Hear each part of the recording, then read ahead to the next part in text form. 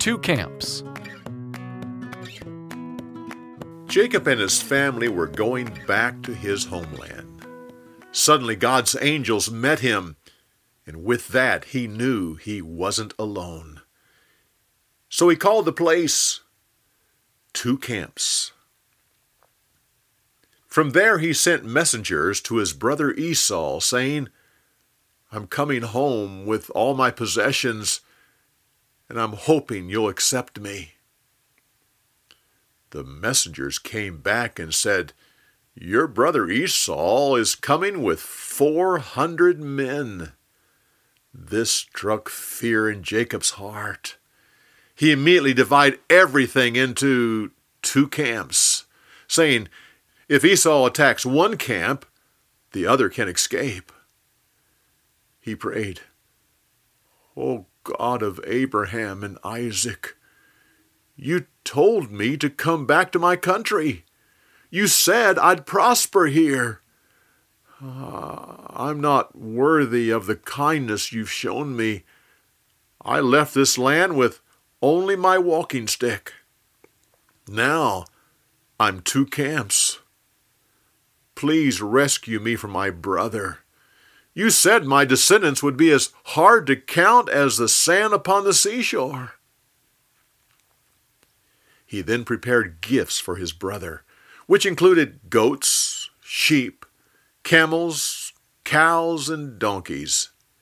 He divided them into 3 groups and sent them ahead. He told his servants, "When Esau comes to the first group, say to him, 'Your slave Jacob is sending these to you. Look, you can see him back there.'" He told the second and the third the same thing.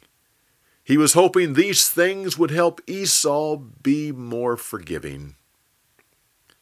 He then spent the night waiting for his brother's arrival in the morning. Since he couldn't sleep, he went off to be by himself. Suddenly a man appeared and grabbed him. Jacob fought back, and the two of them wrestled all night. At daybreak, the stranger saw that Jacob was determined not to lose this fight. So the man struck Jacob's side and dislocated his hip socket. He said, "I've got to go. It's daybreak." Jacob said, "I won't let you go until you bless me." The man said, "What's your name?" "I'm Jacob." No, that's no longer your name. You'll be called Israel, which means wrestled with God. You fought with God, and you've lived to tell about it." Jacob said, "What's your name?" "I'm not telling you my name." With that, he blessed Jacob. Jacob called the place God's Face. He said, "I've seen God's face, and I'm still alive." Jacob limped back to his camp. Off in the distance, he could see Esau and his 400 men coming. He put each of his families into different groups and then went out front. He bowed 7 times as he hobbled towards his brother. Esau ran up to him and gave him a hug. Both men cried. Esau, pointing to the people standing behind Jacob, "Who are these people with you?"